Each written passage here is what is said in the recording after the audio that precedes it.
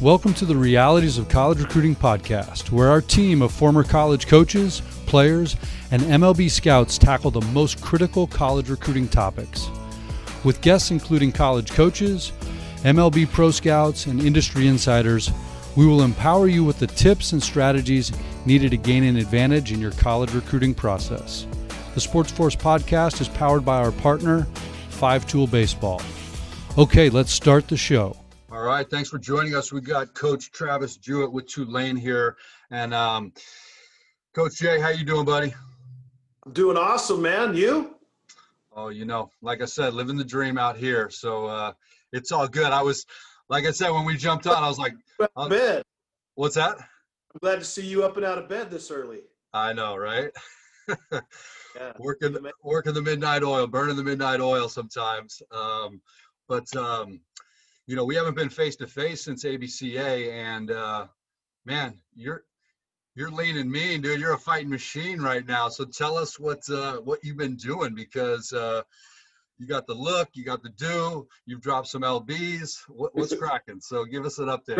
Grabbed a beard. Yeah, double barrel gray down. That's first off, thanks for having me, man. It's great to see you as always. You know how I feel about you, the respect I have for you. So thank you. This is an honor. And thanks for saying that about my, new look. When this pandemic kind of hit, I would tell you the first couple years at Tulane, excuse, yeah, probably, if you just bear it down. But, face down, trying to get it going. Become a head coach, figure it out, how's, why's, tuition here, financial aid not here, players, recruiting, you catch my drift, right? And then just the chase of wanting to be great, man, and so it's like space down and probably a lot of attention to the program, which is necessary for sure, and maybe not as much to myself. Not the smallest guy in the world, but pandemic hit, I bought a Peloton. And so talk about one of the coolest inventions of all time. I mean, I'm just in love with this thing now. I'm crushing it. I think just because of it, I'm probably eating a little less, probably being a little bit more cognitive of what I am eating and drinking. And, just feeling good about myself. I've kind of found a way to shed about 40. So I guess the bad thing is I had 40 to shed. I probably got a few more to go, but on a good path. I love how it makes me feel. The spirit, the energy, just the kind of mojo. It's awesome. So thank you for saying that. And now I think, like my wife said, the easy part is probably doing what I've done. The hard part will be keep it off. Well, it's the new lifestyle, man. You got That's it. Right. That's yeah. right. You're I get on my bike every morning. Like this morning, I did a Alex Toussaint 45-minute club bangers ride. It was awesome. This guy gets me juiced up, and I was like, me against you, Alex, this morning, man. Who's going to win, me or you? So that's kind of the way I look at it, and it's a great way to start the day. So thanks for saying. That's awesome. Well, you've coached for a lot of different characters, in your journey. 5 Division I stops along the way before you got to Tulane. I want you to kind of, share a little bit. First, I guess, is there any one person, non-baseball or baseball, who's been the biggest mentor, hero, kind of role model for you throughout your career, whether they're living or past? Yeah, I certainly have a few, and I think most of them do probably move to the baseball field, that way. I think my first guy would be Coach Farrington, Steve Farrington. I was from Tacoma. I went to a junior college outside of the city. Coach Farrington ended up being the head coach at Washington State in the Pac-10, very successful junior college program. I didn't even get a chance to commit to him. I grew up in a single mother home. My mother is, yeah, she's outstanding. She deserves a lot of credit, but she takes me down to this opportunity down at Lower Columbia with Coach Farrington. And here I am, just a single mom, only child, certainly not a baby or a brat by any stretch of imagination, but probably, unseasoned. And Coach Farrington looked at my mom and told her how much he was going to kick my rear end around and, toughen me up and do all this and grow me up and make me a better player and move me on and get away from home and also like that. And my mom said, yeah, he's coming to school here. So I think that, he was the first guy that kind of instilled kind of that, like, this is what it's going to take. You got to be tough. You got to get out of your comfort zone. He pushed us around pretty good. We harvested Christmas trees. We set up smokers, which for those out there don't know, that's a little bit of this, and it was a very tough, competitive thing. It was all about weightlifting and being tough and strong. And, so that really kind of was something new to me that way in my young life. And it stuck to my ribs quite a bit, just kind of moving forward. So I owe him a lot when it comes to that kind of thing that maybe I was able to take from there. And then, moving on, obviously, Coach Mactoff at Gonzaga gave me my first Division I job. I know Stanford recruited you too. He actually played there at Stanford. He's a football, baseball guy back in the late 80s. He was on the 87 national championship team. But just his view of hitting, his simplicity, what I learned from him, man, I still talk to him a lot, just because that's the feeling that I have. I still do a lot of the same things that I learned from him, which I think is what good coaches do, right? Yes. It's a recipe, and it's salt and it's pepper, and it's no salt, no pepper. I like it, I don't. And I think we owe that to the kids that we're coaching to make sure that we're, sharing and grabbing the things that we believe in and pass them on. That's coaching. So I learned a lot from him that way. It was awesome to be a part of that. That was my first Division I job. So got off to a good start and lucky, which I have been throughout my entire career. And he actually, Andrew, hooked me up with Coach Corbin. And he was Corbs's hitting coach on that 2004, I believe, USA team that I think still has the best record ever in the history of USA baseball. Okay, awesome. Mac was the hitting coach on that team. And so, I'd kind of known Corbs and some of those guys when I was in the junior college ranks. They were recruiting some of our guys when they were at Clemson. We actually ended up having a handful of guys that went out there, but that kind of even spurted up a little bit more, and I think that's probably my connection with Mac and Mac to Corbs through me probably ended up, eventually landed me at a special place like Vandy, which takes me to Corbs. For all of you guys out there that are listening that don't know, I'm sure you probably do. He's the man. I say that with great respect and honor, the fact that I could share some space with him for 4 years. Boy, you talk about leader, manager of people, baseball aficionado, lets his coaches work, relationship builder. Yeah, if we could all, I won't say all, if I could only be half the person, leader, that he is, I'd be doing okay for myself. So a little bit long-winded in there, there's those three guys would kind of come to mind, and I think about them often, and when that is happening, I think that's always a good thing, right? You're thinking like, man, I still think about these guys and what they meant to me and what they would do. And that's pretty cool. I guess I would say to you that I hope my players do that when they think about me, someday. So anyways, I've been blessed, moved around quite a bit, but I think that's just part of the journey. And the people that I've been able to come in contact with have certainly helped me to be where I'm at today. Absolutely. Yeah, Corbin was part of that Clemson staff. So, back in the day, area codes was like the event when I was coming up, and there wasn't the showcase mania and the camps and whatnot the way there is. So yeah, Corbin was actually the recruiter who I was talking to. I didn't really give Clemson much of a shot because it was just far away and family and a few other things that were going on. But so that was the earliest memory that I have with Coach Corbin as well, and he was dynamic on the phone too.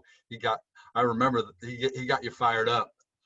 So he's pretty good at that, I'll tell you. Oh yeah, I want to talk a little bit about you have two boys who one just graduated college, and then your younger one is at Tulane right now.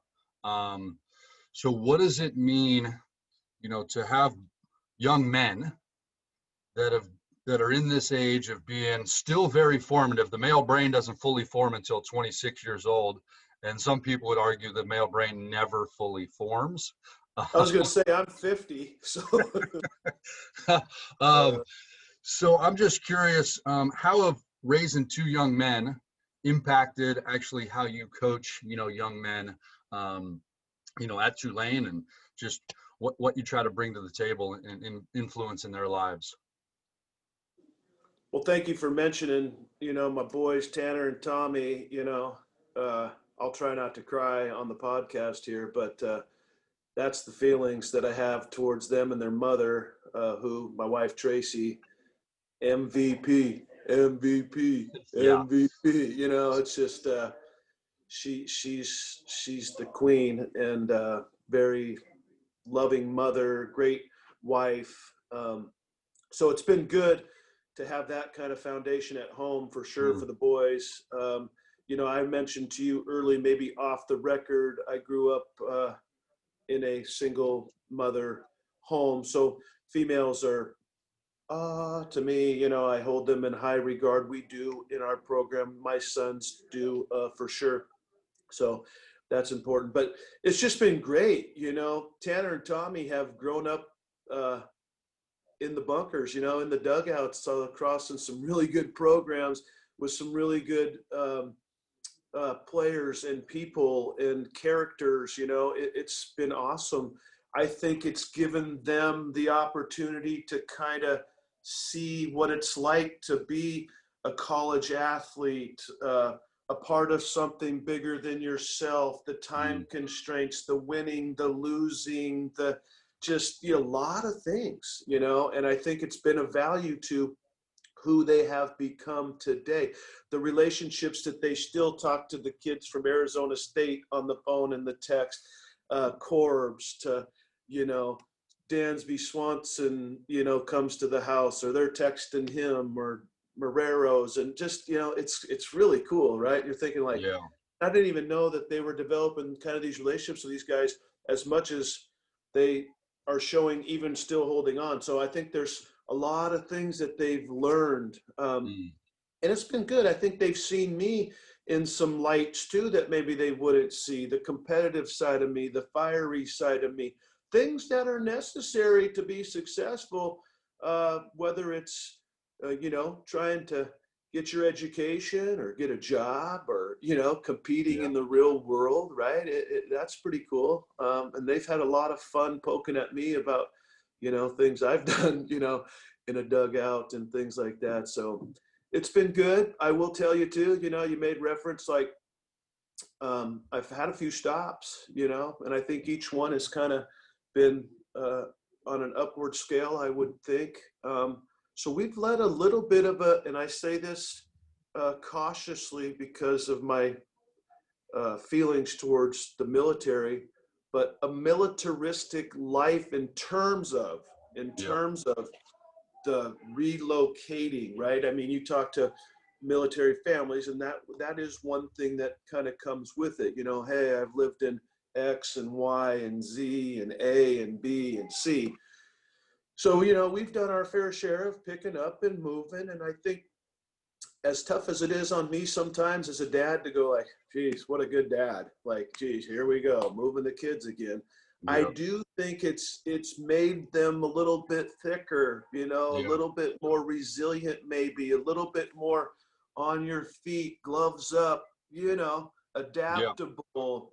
What do they say? Hostile, mobile, agile, right? And hopefully, and I don't know if I'm trying to talk myself into it, but I'm just hoping that when their male brain does finally mature, that maybe some of these things that I've put them through that they've handled well will be of benefit for them, not only for themselves, but them as future husbands and fathers and those types of things. So I think it's been really good, Andrew. I hope that they can see the love that I have for them. You know, I do try to share that with our players too. I do, because as Corbs once taught me, you know, we're kind of like the stepfather of somebody else's children, but we love these guys, man, you know, and being around. And so, you know, I think they see both sides of that from me, that I can be tough and loving with these guys, just like I kind of am with them. So what a great experience, you know. Tanner, my oldest son, is actually going to be kind of our voluntary equipment manager here for the rest of the year, just because, you know, he's trying to find a job that's not really out there right now, so to speak. Tough times. So it'll be good just to have him around. And my other son, Tommy, as you mentioned, goes to Tulane, so he's around. He actually lives with 3 of the other players on the team. So it's been good, but I'm a proud father. I hope that's coming across loud and clear. But they got bright futures ahead of them. And again, a lot of it has to do with my wife. So I'm just trying to not mess it up. Yeah, no doubt. The spouse, the coaches' wives. I know ABCA does that coaches' wives, you know, breakfast or luncheon or something, I think it is. I feel for you. And Tracy being able to just be part of that journey, you know, being adaptable and adjusting as well. Now, when you think about, you know, you're recruiting a young man from California, Texas, New York, you guys recruit nationally. A lot of people might not understand. There aren't that many Division I schools that truly recruit nationally anymore, or just in general, right? I think you guys, why don't you paint a picture on why you feel you have to kind of recruit nationally to get the right type of player in, student athlete in, and then also that, you know, you're not opposed to the junior college route either. You try to, you know, find the right fit, and then if you can share kind of like how you've established, I guess, the culture at Tulane. So what makes kind of that, you know, that fit for you guys, in your opinion? Yeah, great question. You know, I think the one thing that, like, leaving a school like Vandy was like finding a school like Vandy, if that makes sense. And when I looked at that and I looked at Tulane, I saw some mirroring qualities.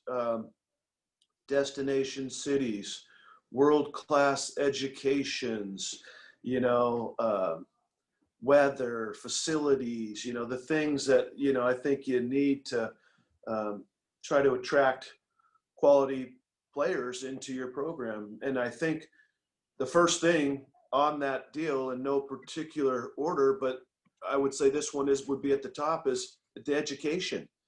And when you have an elite education, the older I've become, and I am a baseball coach, but I'm kind of a life coach too, you know what I mean? And so I take that more to heart every day. And so being able to sit across from families and say, like, look at, we got this world-class education. I think that in itself, people will come near and far for it. Okay. And, you know, just like anything, if you see something you like educationally, you be willing to go. And then if you can add the baseball component into it, now we were talking about an elite, wholesome experience that we have to offer. So it's pretty cool that way. So we're proud of that combination. And, you know, the average student, Andrew, is like 900 miles from here. And so I like that in the sharing with people that, you know, I think one, getting education from Tulane says a lot in itself. The fact that you were on a baseball team and you could manage your time and do all those things and still obtain this type of life certificate. And now you start talking about networking. And I think Tulane lays a huge netting across the entire United States. You know what I mean? You'd be surprised how many people from California are in this school. You know, we get them from all over the place. So now all of a sudden here I am, a graduate of Tulane, and 900 miles is the average distance. And you start talking about creating a pretty nice webbing or networking that encompasses the entire United States. So it's good. So we'll go wherever. It doesn't matter. I ask the coaches, and our coaches are great. Don't restrict yourself. We have something special here, you know, go find them and they'll come. I think right now, 16, 17 different states on our roster. We've got kids from Washington State. Hey, we got them from California. We've got them from the upper Northeast. We've got Louisiana. We've got Midwest, Michigan, Indiana. We have Georgia. We've got Florida. Yeah, you know, so it makes for a pretty cool locker room. You know what I mean? Where it's not like you said, baseball can be a little bit, you know, close, I guess, or, you know, what's the word, nearby, because of just the 11-7, right? It's just like, if I'm a state school and, you know, my money's going to stretch further by having in-state kids, I get it, you know, especially if they're good enough, you know. So you're going to have a lot of more common states, like from those state schools, than we are. So I think it's cool for our culture and things like that you've made mention. So yeah. And then, you know, we've got when we talk about going anywhere, there's some pools that are saltwater pools, there's chlorine pools, there's lakes, there's ponds, there's all stuff like that. And I tell our coaches, we just got to swim in the right swimming areas, you know.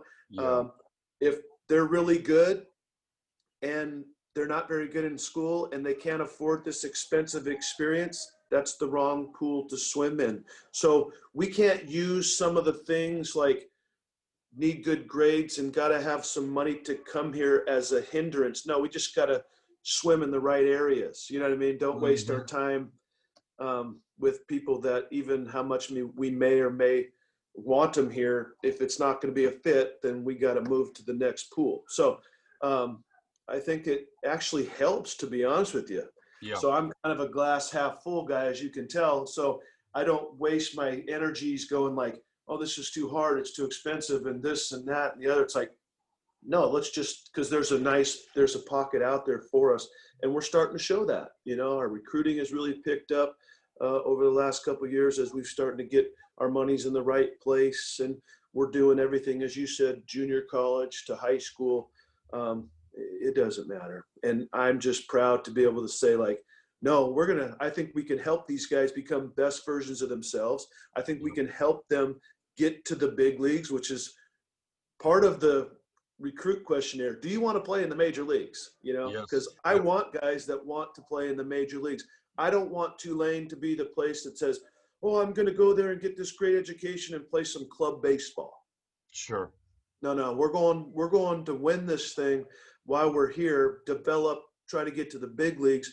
And while we're doing that, we are kicking butt in class too, and we're obtaining this life certificate. Okay, so we can do both, but we're not just here to play rec ball. Okay, we're here to kick butt, and we can do it. So, yeah, and junior college kids help, right? Because I think they bring in some experience. I think they bring in some toughness. They know what a peanut butter sandwich is. You know, they know what, a brown ball with some shaggy seams looks like. Good, perfect, good. The We JUCO like Bandit. it.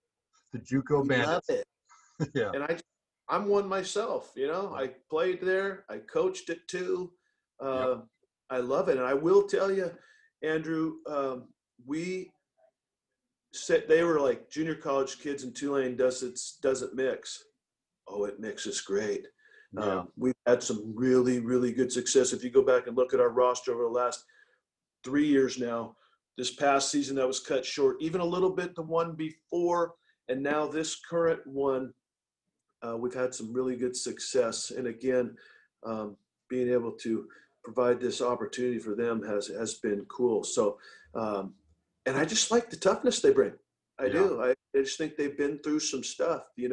I talked to a recruit yesterday, and I had a brown cotton T-shirt on that was soaked to my body, and the parent was like, "Is that a brown T-shirt you're wearing?" I go, "Yeah, it doesn't even have a Nike swoosh on it or anything, and it's not even dry fit. It's like cotton, and it's really hot down here, and it's awesome." Sure. And they're like, that's kind of our Spartan versus luxurious, type of approach. And so we're taking high grades and high costs and all those things, and we're bringing it just back to, what does it take to be good? So it's been fun, and it's for a lot of people. It's for more than maybe some people would think. But we're just proud of like I said before, the holistic opportunity. I mean, life certificate, man. Yeah. Yes. The AAC, the American Athletic Conference, is one of the top 3, 4, mostly is switched into the 5th rated RPI baseball conference in the country. So, pretty good. No doubt. Well, yeah. And you're getting guys teams that are coming in there, and you gotta strap it on and be ready to take down an SEC or an ACC team from time to time as well. And you guys are traveling, getting to some different, programs too. So the benefit of being down south is they can come to you. You guys can practice, train year round. So that's a huge advantage. As a program, do you guys have a few specific, I guess when you say, hey, here's the mission, vision, values of Tulane, have you defined anything? I know Murph puts stuff up on the walls at ASU, palm down, 2 feet in, from a commitment standpoint. I'm just all 9, one of our behind the 200 club. What's that, 200 club? One of our behind the scenes things was our lineup offensively was if you're in the lineup, then you're one of 9 effing Warriors. And that was the expectation, right? Yeah, that's great.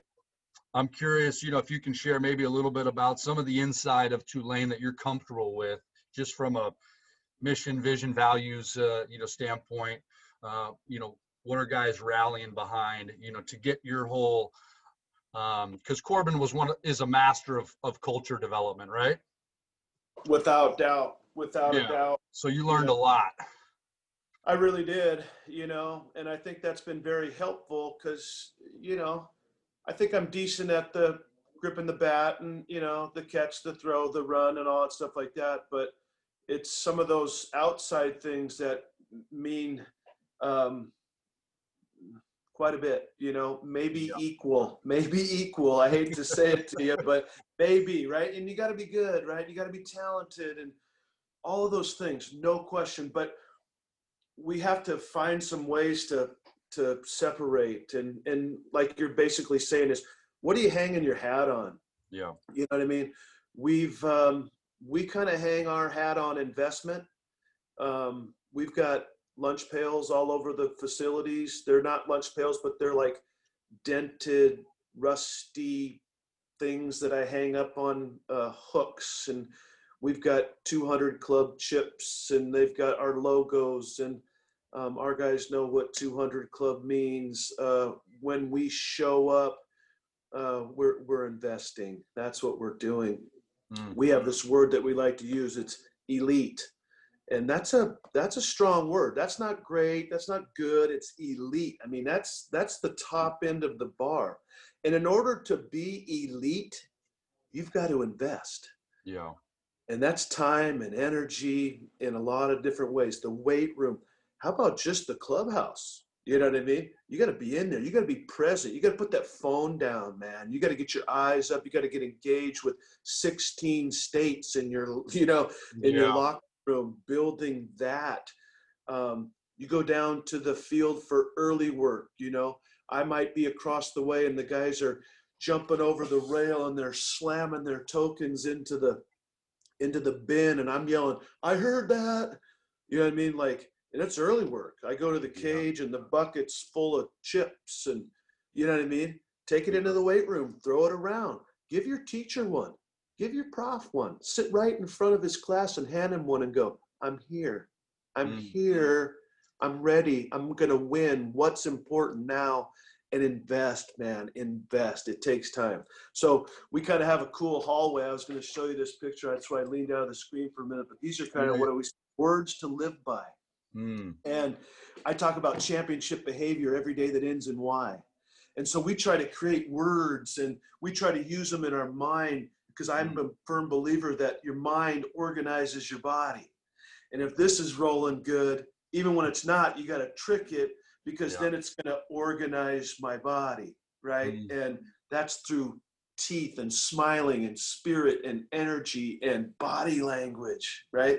And so I'm big on it. And we're doing something that we love to do, Bonnie. It's just like, you know what I mean? We're getting a world-class education and playing college baseball. Are you kidding me? This is fun. This is fun. It's not a grind. It's not a grind. Take the grind and throw it out. It's not a grind. This is fun. We're around people who we love, doing what we love to do. Let's get after it, man. We turn the music up.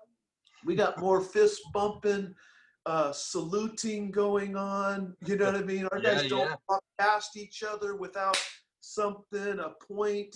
I'm a football coach, right? One, because I'm a big dude. Corb's always said, you're my offensive lineman coach, man. And I mean, I'm at my desk right now. I pull out, it's like, I mean, I have whistles, I've got music's going.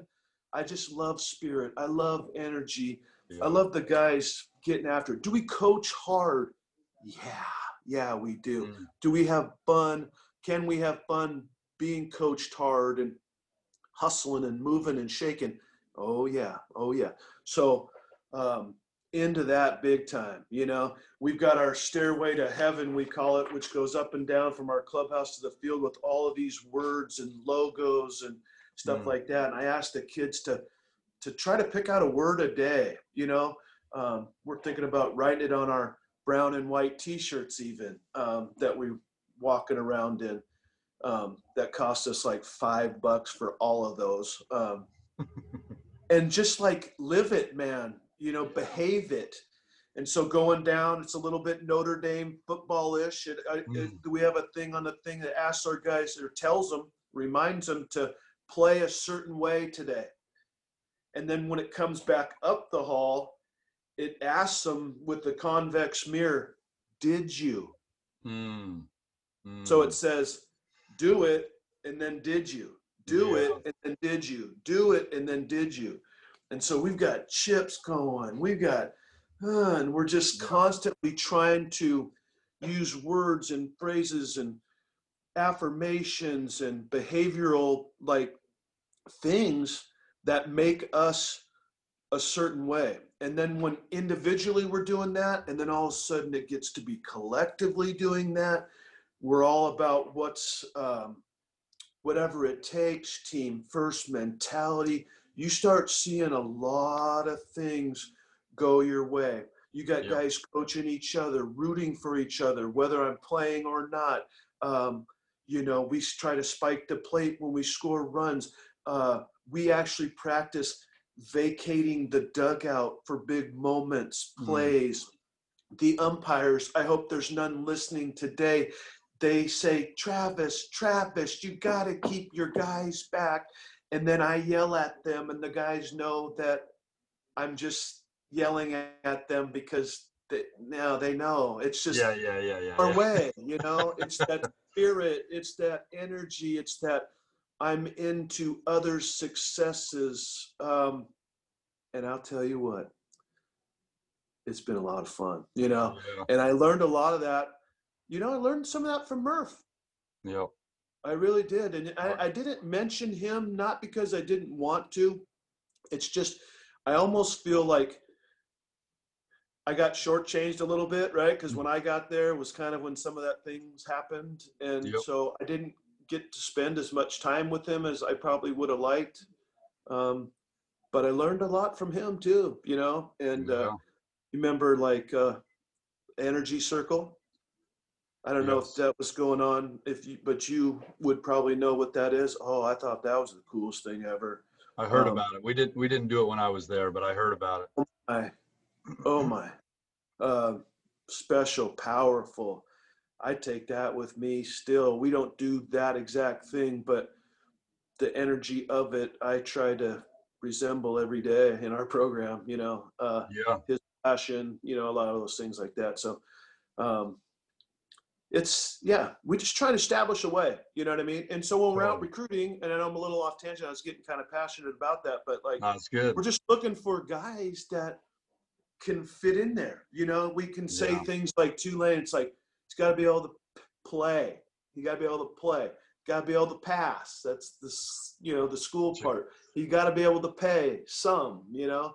and then he's got to have some passion. He does. He can't. I don't want to be around non-personalities. They're going to have to eventually shake, because if you're not here, it just you become a little bit different. So it is fun to see some of the kids that maybe are less, that have become more just because of being in the environment and stuff like that. So I'm looking for tough kids that want to get a great education, that want to play in the big leagues, but they want to like cut it up and let it go, Yeah. and Well, enjoy what they're doing and have fun doing it. And we just try to establish some standards and some ways and some hows, and then we just try to replicate that championship behavior every single day. yeah. And the more we do it, and the more we talk it, and the more we act it, then it's just who we become. And then you're a good team and I'm a good team, and now I think my way has a chance to take the scoreboard, as I learned from Corbs, and tip it towards our dugout, because of just the nuanceful intricacies of the team sport. Yeah. You got a unified force that's aligned mentally, physically, spiritually, emotionally, to back each other. Band of brothers style. Everybody's in it, all for one for all. This is the magic that creates championship caliber cultures, and then it's the be do have model. If you're being it, you're doing it, you're gonna get it, you're gonna have it.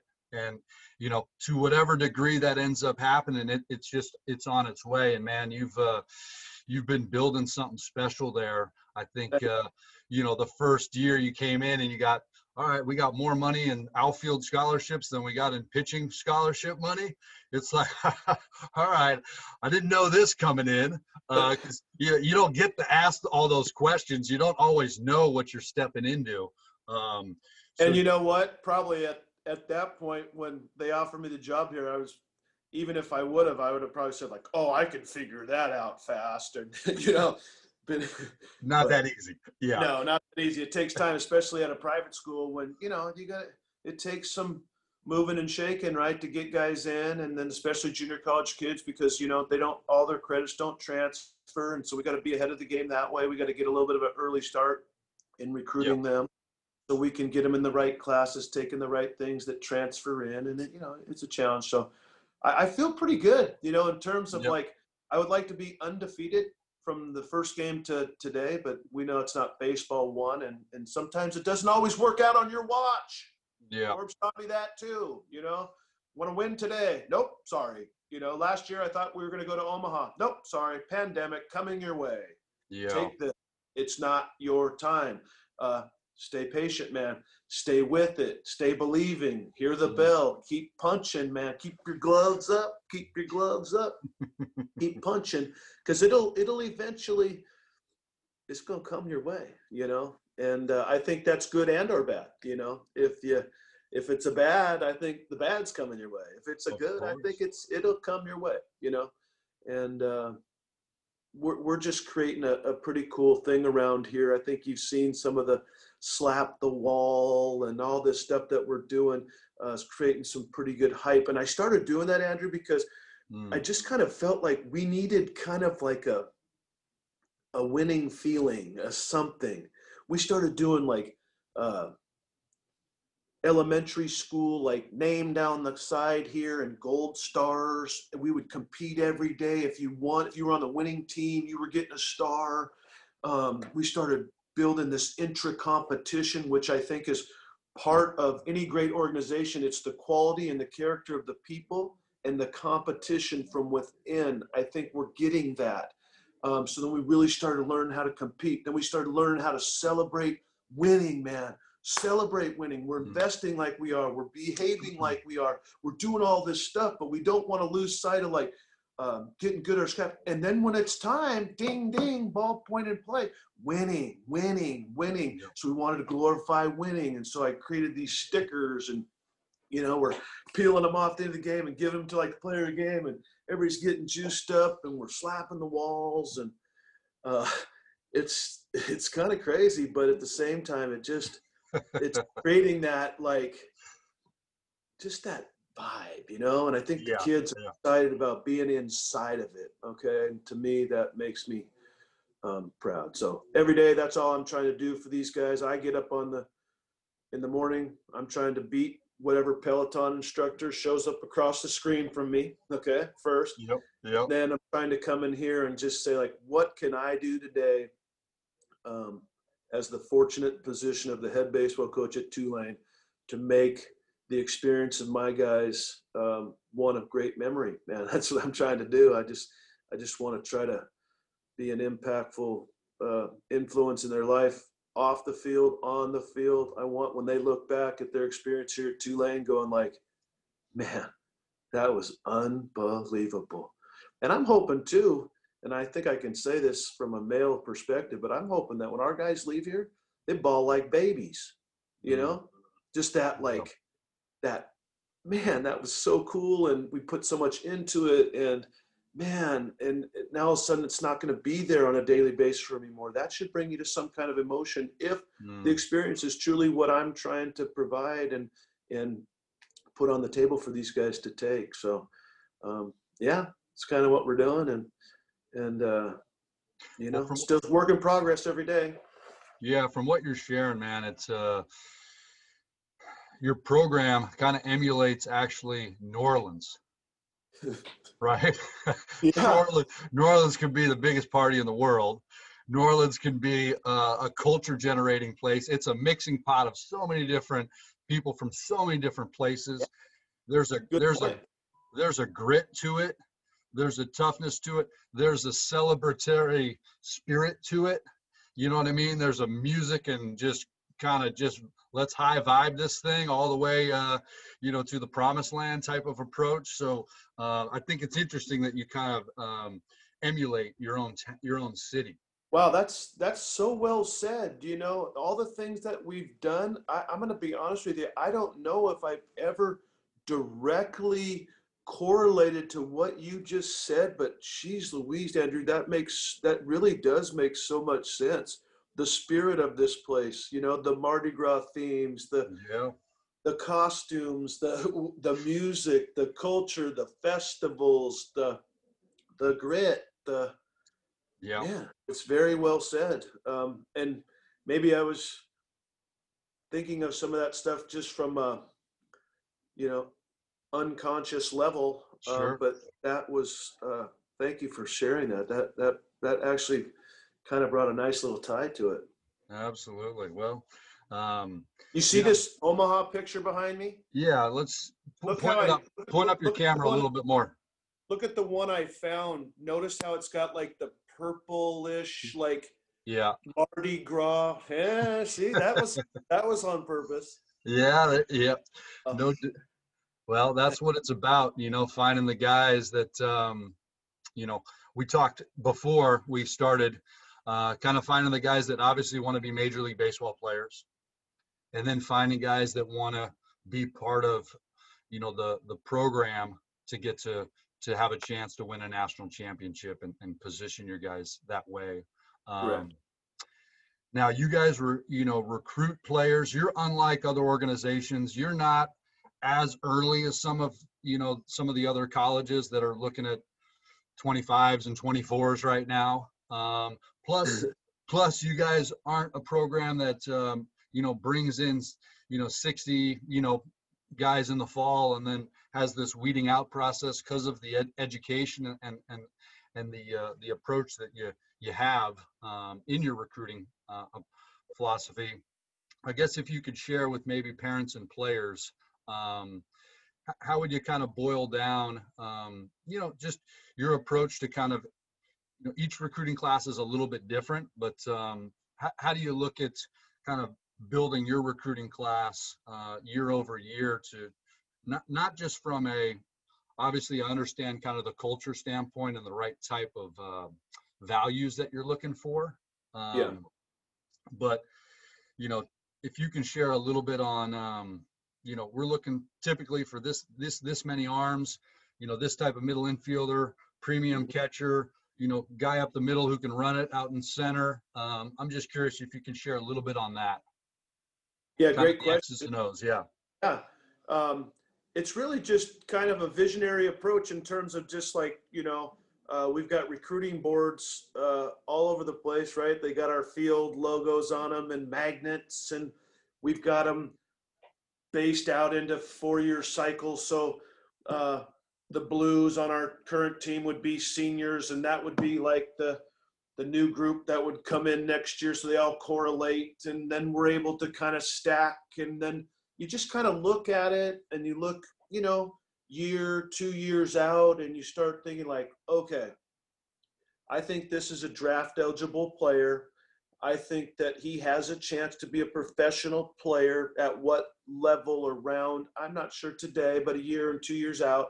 And then you start trying to, fill some of those holes through the recruiting process. So it's not so much, Andrew, like, okay, this year we're going to get 4 arms and 4 arms and 4 arms and 4 arms and this many shortstops and this many catchers. It's just more like, what is your roster crying for, and then just try to fill those needs, and we're always going to, I'm big on, I want 4 catchers on the roster. I do. I just think the position takes a lot of, bending and up and down and foul tips and all that kind of stuff like that. So, and then you got the whole year when you're talking about all the bullpens and inner squads, and you want to have 2 aside and this and that and the other. So we're always looking to have 4 catches. So keep our eye on that really good.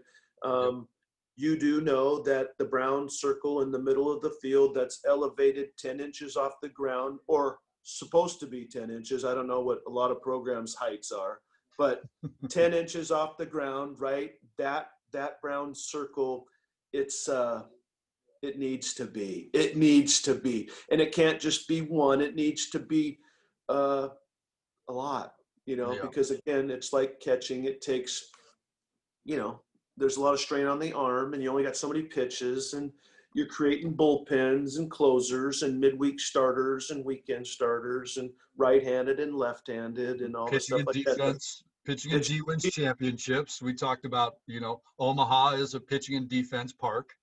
No question. And I think that's part of, a wise thing when you're talking about recruiting too, and you mentioned that catching the ball up the middle, you're talking about the speed in the outfield. I think those things win in Omaha. You can hit your best bolts and go like, geez, I hit that good. What the heck happened? And you're still out, So like I remember when we were playing there, like in 14, 15, it's like part of the success was like really pitch, catch a grounder, opportunistic offensively. We stole some bags. I thought that helped us, for sure. And we could cover some grass in the outfield. We used to have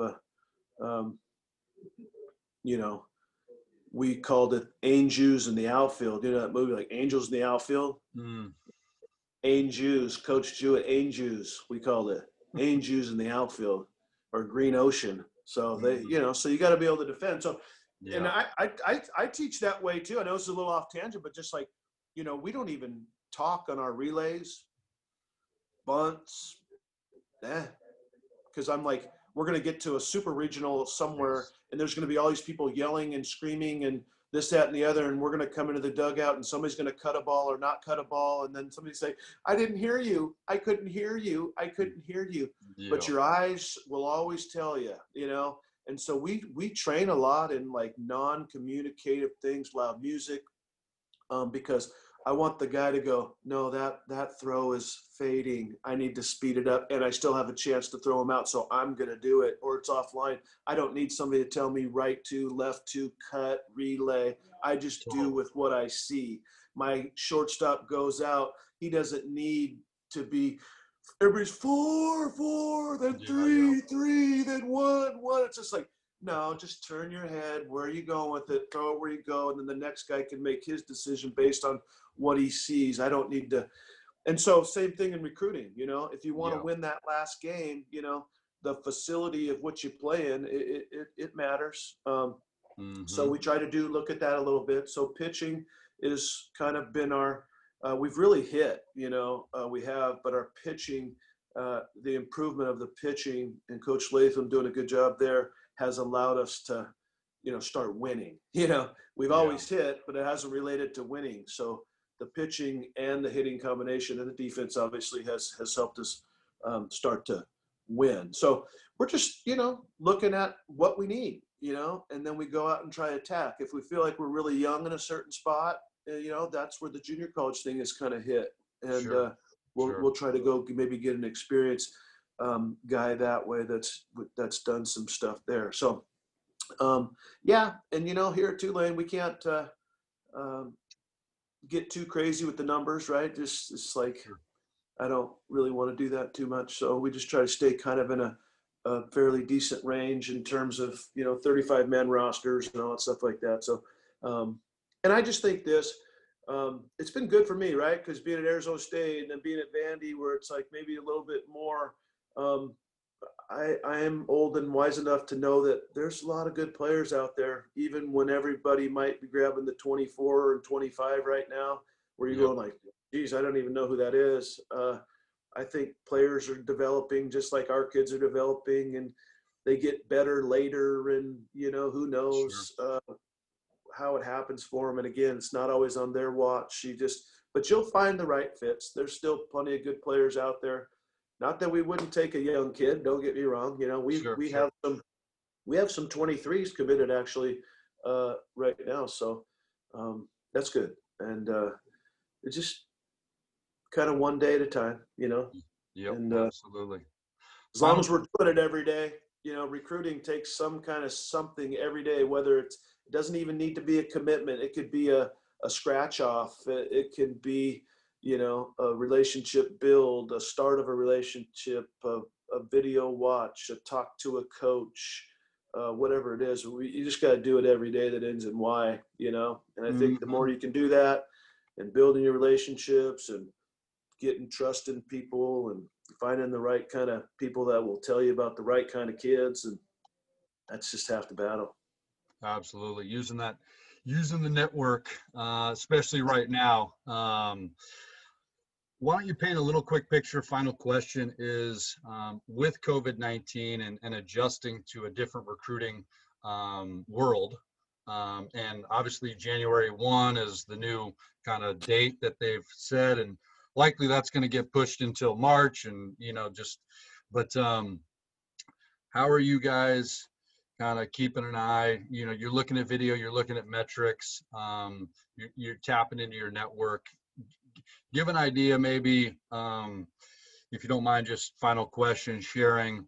And let's say you're bearing down on a 22 or 23 class. How many players might you be looking for? If you're looking for, let's say, one catcher or one pitcher in your 22 class that you're looking to add, how many pitchers might you be evaluating to be part of that one, position slot decision? I'm just curious. I know that 100. You know what I mean? Like, I don't know if that's far off. 50. It could be just depending on the current time. I mean, we could start at 50, 75 names and guys that we've got on the board that we like, and they stay on, they get off. They stay on, they get off. They're on because they're good enough and their characters stay on. They're off because they're good enough, but their parents aren't good enough. The coach said this or what, that could get you off. So all these different combinations, but, we don't really limit it. But, I just think the more you can compare and contrast, it's like making a good choice of going to college, right? You got to probably talk to at least 2 coaches, you know what I mean? Or 2 hitting coaches or 2 infield coaches. You'd think probably more, but you catch my drift. It's just like for us to make a good decision about a kid that we want with all the components that we want, it's like a kid choosing to come to college. It just takes some cross analysis and video and watching and all this stuff like that, talking to guys like yourself and people that we trust and who are they as people and, yada, yada, yada.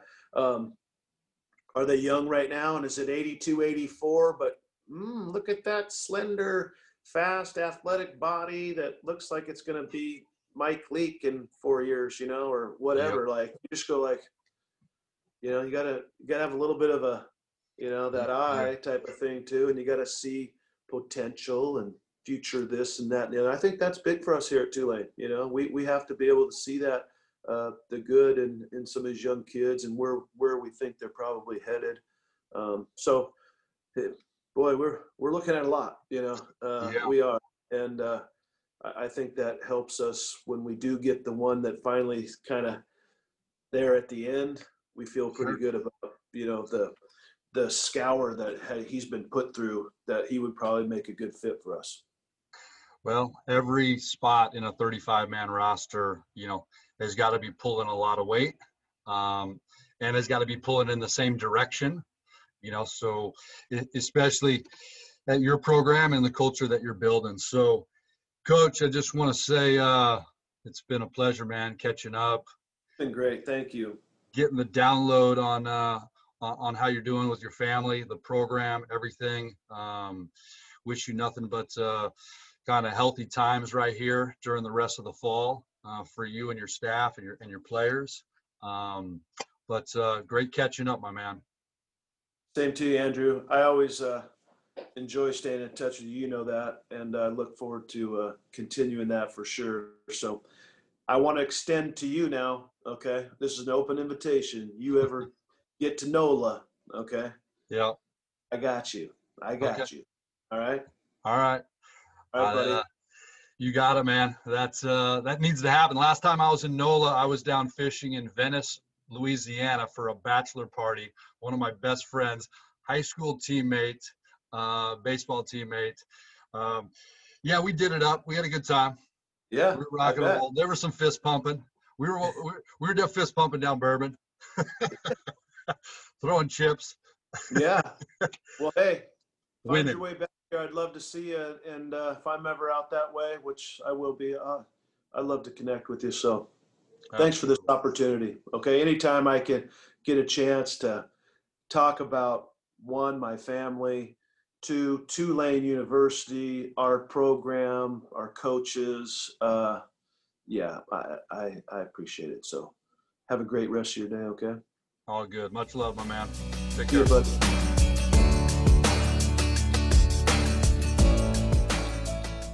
Thanks for being part of the Realities of College Recruiting podcast and our partner 5 Tool Baseball.